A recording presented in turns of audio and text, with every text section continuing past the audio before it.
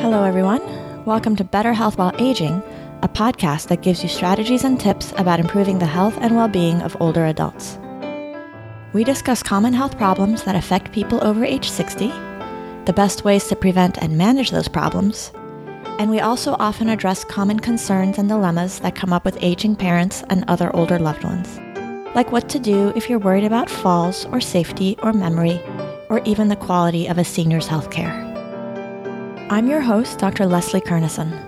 I'm a practicing geriatrician, so that means I'm a medical doctor specialized in geriatrics, which is the art and science of modifying healthcare so that it works better for older people and for their families. In episode 6, we heard from patient empowerment expert e-patient Dave DeBronkart, and we talked about the benefits of being a more involved and proactive participant in your own healthcare or in the healthcare of your older parent or relative, if you're one of the many family caregivers who's reached the point at which you have to be involved or even completely manage your older relative's medical care. And we talked about how the idea is to be better equipped and enabled and empowered in healthcare, and how that's important because it helps people get healthcare that's a better fit for their needs. And it also helps double check that nothing has fallen through the cracks, or even that you're being offered treatment options based on the latest research and recommendations. So, in this episode, I want to tell you about a relatively easy way to be more proactive, and it works really well for improving the healthcare of an older person. And it's this. It's to set up and maintain a personal health record, which basically means keeping your own copies of an older person's health records. And I want to talk about this because in my experience, not nearly enough people and families do this.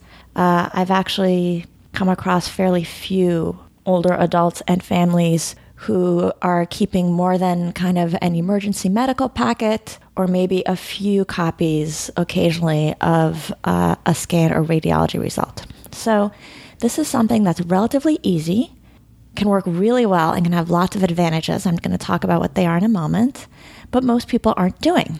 So why is this? I think it's for two reasons. One is I think many people just don't appreciate how common it is for older adults to experience harm or worse medical care because doctors are often lacking key health information at the time they see an older person. And the second problem, I think, is that people often aren't sure how to go about maintaining their own set of health records, or they might be worried that it's a lot of work. So in today's episode, I'm going to talk about why it can be so incredibly helpful and useful when families and older adults are proactive and maintain a personal health record. And I'm going to try to demystify it so that it sounds like something doable, which I really think it is. And then I'll also briefly cover what type of medical information is most important for you to have, because I am talking about more than just the usual emergency packet, which tends to have things like a list of chronic conditions, allergies, medications. That's a good start, but you can achieve so much more by taking things just a few steps further, like including laboratory results and some other information. And so I'll address that a little bit more in the episode, and I also have some tips on how you can more easily get this information from your doctors. Also, in case you're wondering, I do have 2 articles about this topic, personal health records for older adults and what kind of information to include on the website. So of course, I'll link to those in the show notes, and so you don't have to worry about taking notes while you're listening. So let's get to it. I want to start by covering 5 extremely common problems that affect the healthcare of older adults, which you can avoid or minimize by keeping a personal health record. So problem number 1. Experiencing a delay in getting the right treatment or needed treatment because test results aren't available. So this comes up a lot for older adults who often see many different doctors and get tests ordered by one doctor and then perhaps see another. Or they may have had tests done in the emergency room and then they follow up with their primary care doctor. So often in doing our work as doctors, we need test results in order to know how to proceed medically. And if tests have been done but the results aren't available easily to us, then the doctor's options are to fly blind or reorder the tests, which happens a fair bit, or plan to request the test results, and then we tell the older person, why don't you come back in a few weeks? So those kinds of delays are quite common, and they're a problem in that it's setting back the time for the older person to get the right treatment. And that might mean more time with an uncomfortable symptom, or if they fly blind, then the older person might get treatment that's not right. maybe their medications should have been adjusted based on the results of their kidney testing or liver testing, and that can potentially be unsafe. So when you have your own results with you and can provide them to a doctor, that reduces the delay in getting the right treatment. So another common problem that comes up is getting worse care in the emergency room or in urgent care. This is another situation where often older people have to see new doctors who, unless you're getting your healthcare in an integrated health system where all the different doctors and types of doctors can access the same medical record, often when older people see doctors for an urgent issue or an emergency, those doctors don't have access to medical information that is in the electronic chart systems of other doctors. And especially when it's an urgent issue or an emergent issue, that's when it's really useful to have the right information at that time. If it seems really important, the doctors in urgent care and the emergency room will just reorder tests. But some tests, like the results of radiology exams, are not things that they can necessarily redo quickly. So if you're able to bring that or share that, then you can get better care in urgent care or the emergency room. A third problem that comes up a lot for older adults is suboptimal medication prescribing, by which I mean getting prescribed either a medication that's wrong in that it interacts with other medications or isn't a good fit given the person's underlying health conditions and maybe past laboratory test results. So people can sometimes be prescribed something that's wrong or harmful for them, or sometimes it's just not useful. So for instance, sometimes people are prescribed something by a doctor who doesn't realize that a previous doctor had already tried that medication in the past and that it hadn't worked. I see that happen quite a lot. Or another specific example is I have seen older people get treated with an antibiotic for an infection, and then a month later, when they see another doctor and get treated again, they're given the same antibiotic. And that's because the second doctor didn't realize that the previous doctor had prescribed an antibiotic.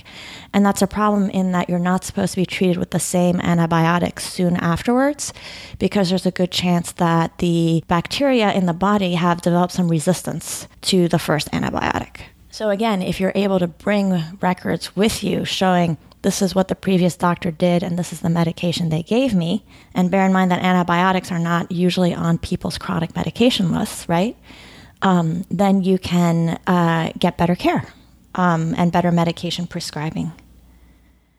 So a fourth problem that comes up quite a lot for older adults is getting suboptimal care when they switch to a new primary care provider. So in late life, a fair amount of people move, and sometimes they move quite a long ways away. They might move to a different state to live closer to their adult children.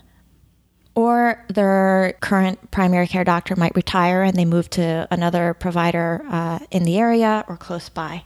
And so when people come to see that new primary care provider, in my experience, it's fairly common for them to come and not have much in the way of health records. And in the clinic where I used to work, when we had patients come who were going to be new to us, we were supposed to go through this whole process of requesting the records from the previous doctor. But that often took quite a long time.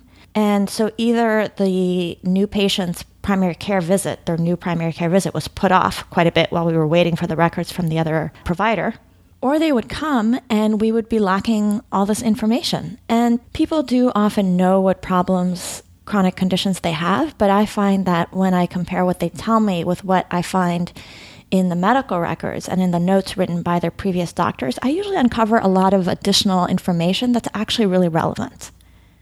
So many older people move to a new primary care doctor, and it takes a long time for their health information to come.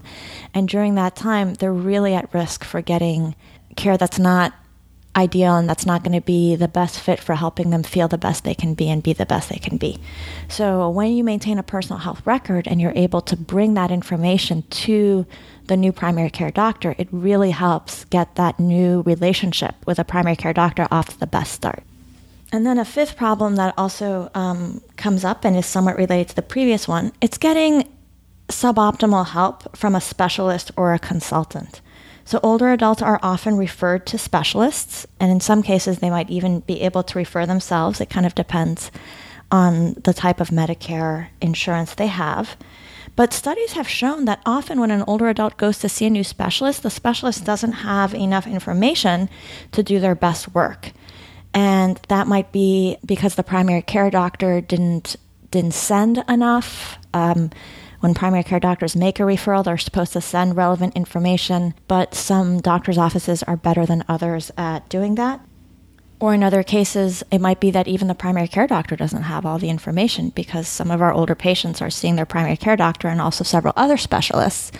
And those specialists might have some medical information that would be relevant to the new specialist.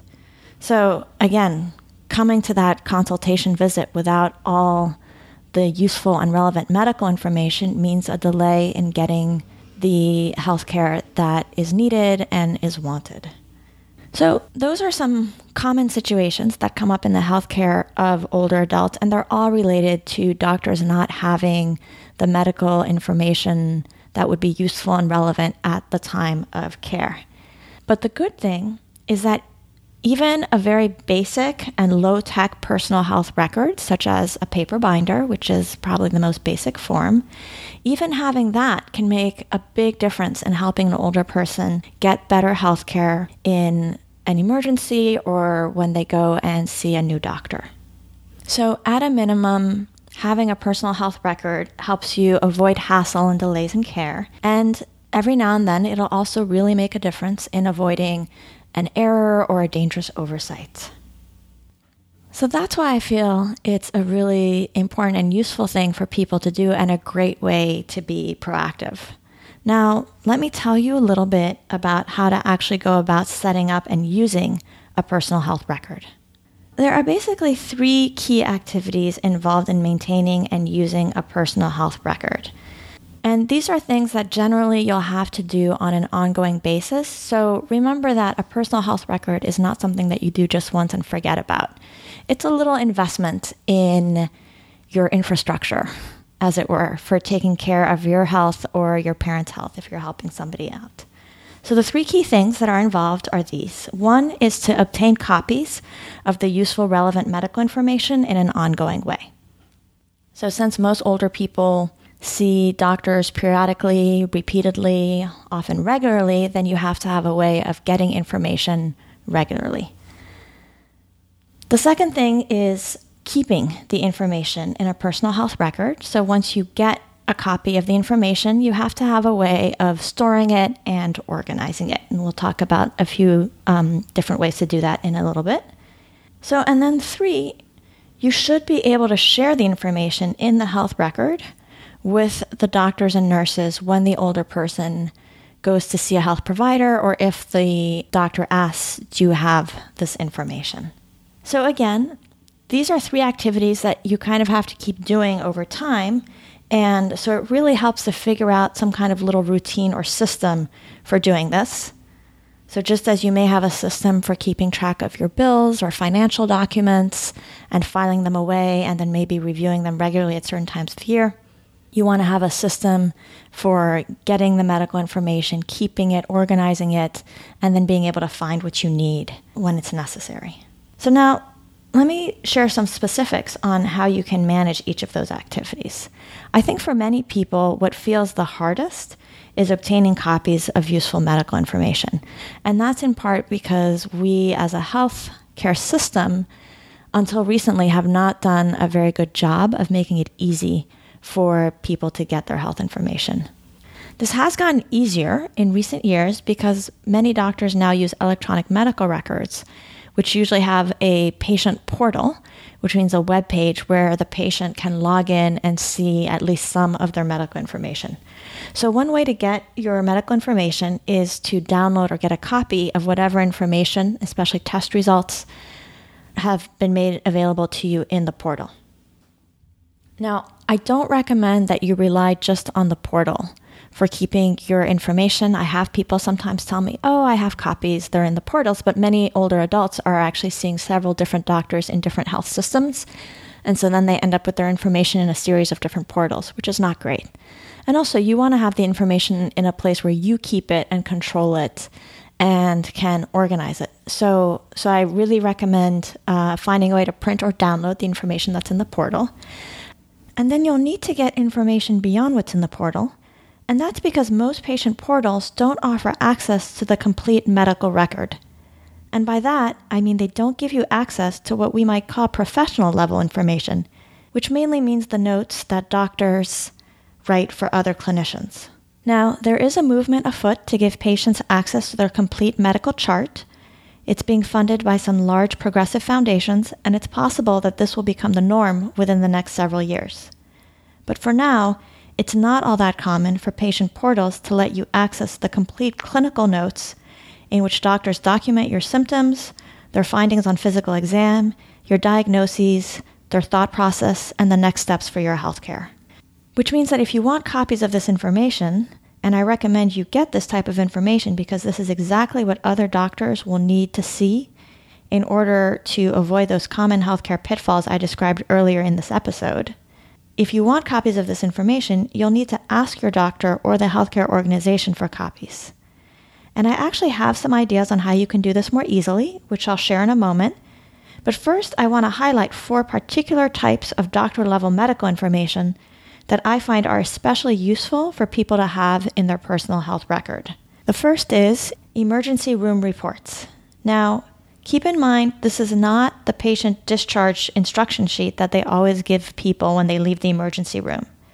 This is the clinical note dictated or typed by the ER clinician, and it's meant to be read by other doctors, such as the patient's primary care provider. These are really useful documents. They include the doctor's understanding of why the person came to the ER, the physical exam findings, what tests were done, what the results were, and then the doctor's conclusions as to the diagnosis and the treatment plan. So that's one type of health information that I really encourage people to obtain and keep in their personal health record. Similar to this are the clinical notes related to being hospitalized and being discharged from the hospital. If a person is admitted to the hospital, which usually happens after being in the emergency room, not only will the emergency room doctor write an ER clinical note, but once there's a decision made to admit the person to the hospital, then a doctor in the hospital has to write what's called a hospital history and physical note. It's also sometimes called the hospital admissions note. These are so useful for me when I get them because in this note, the doctor usually summarizes the person's complete medical history. So if it's done well, it's just a great way to get a quick, useful summary of a person's health history. And then in the note, the doctor also kind of reports what's going on, why the person's being hospitalized, the findings from the emergency room, and perhaps how it fits in with the rest of what's known about the past medical history, and the plan for the hospitalization.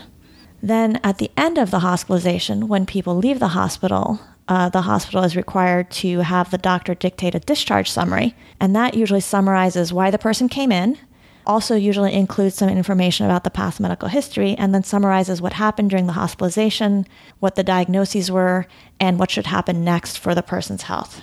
So both those notes, the hospital admission note and the hospital discharge summary, are really useful, really important, and I highly encourage you to get a copy after hospitalization and keep it in your personal health record. Along with those clinical notes for the emergency room and for hospitalizations, I also highly encourage people to get copies of laboratory results. Now, those are often available in the patient portal, although I found that with some patient portals, they're not available if the labs were drawn in the emergency room or the hospital, which is kind of a shame because that's right when people are sick and there are sort of interesting, important things going on health-wise.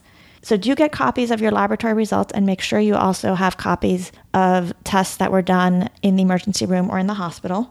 And then radiology results or results from any other kind of imaging or diagnostic procedure, so such as an echocardiogram or scans, those or ultrasounds, those are all very useful and important to have in your personal health record as well.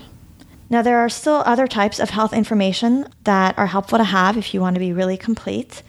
And a while back, I created a detailed list called 10 useful types of medical information to bring to a new doctor. And I wrote that after a friend was moving his elderly father, his father who was in his early 90s, from the East Coast to California to live near him. So that's a pretty comprehensive list of everything that's useful to have. And I'll link to that article in the show notes because it's a good list of what which you can put in a personal health record. And of course, it's especially helpful if you're in a similar position where an older person is going to move and switch to a new primary care doctor.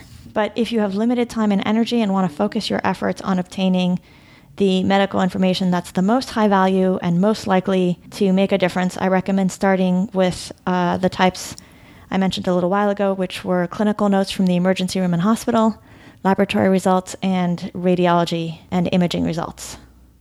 Now, how can you get copies of this information without too much hassle? You can ask a doctor in writing, but what I find works especially well is when you're seeing a doctor in the office, especially your primary care doctor, but you can do it with specialists also, it's to actually ask them, can I get a copy of that information? If they have some of the information, which I have on my list of 10 useful types of medical information to bring to a new doctor and keep in your personal health record, just ask them. So if your doctor orders blood tests and then you go back to talk about the results, ask them for a copy right then and there. Or if you go see the primary care doctor after a hospitalization or an emergency room visit, you can ask for a copy of that emergency room summary or that hospital discharge summary. Otherwise, if my shortcut method of asking the doctor during your visit doesn't work, you'll have to resort to a more formal approach, which usually means submitting a request for your medical information in writing. You do have a right as a patient to obtain copies of your medical information, but it does sometimes take a written request and it may take a little while for the provider to comply. If you're a family caregiver and your relative has signed one of those health information releases, you can also request your relative's health information on his or her behalf. So once you have the information, then we have step 2, which is keeping it in a personal health record. Now, how you keep the information will depend on the type of personal health record you set up. The most basic low technology approach is to keep paper copies in a binder or a file folder. And I have seen this work for many families, especially if there aren't too many medical records to keep track of. And it's not a bad solution. What's most important is for you to do something that's feasible and easily doable, and that is often what's easiest for people to do. On the other hand, there are a lot of advantages to keeping the records in some kind of digital format. First of all, they can't be lost in quite the same way, usually, that paper records can be. It's sometimes easier to share the records with other family members, or some services even allow you to send it to doctors. And also, if you have a lot of medical records, one advantage of keeping them in some kind of digital format is that you can search them often, which can be helpful if you're there looking and trying to think, well, where was that x-ray or where was that scan that Dad had of his brain? So in the show notes, I'll share a link to a post where I describe in a little bit more detail how you can go about picking either a lower tech or a higher tech system to help you keep track of your personal health records. And then the third step is sharing the information in the health record when the older person is seeing a doctor. So again, in my work practicing, I just can't tell you how many times I've seen an older person and we've realized that we're in need of some kind of medical information. Often it's laboratory results from another doctor or from the hospital. And then we have to wait a while we try to find a way to retrieve it from the other doctor. It's also pretty common in my experience to see older adults and the family tells me, oh, they went to the emergency room. But although people can usually tell me why they went, they're often not sure what the doctors found and what the cause was for the problem. And the problem really is that among us as doctors and health systems, we're very bad at exchanging information. This is a problem that the quality people have been working on for quite some time, and they keep sort of promising to make systems where information moves seamlessly, but it hasn't happened yet, and I think it's still going to be a ways off. So again, one of the best things you can do is have copies so that you can share it or present it to a doctor when it's needed.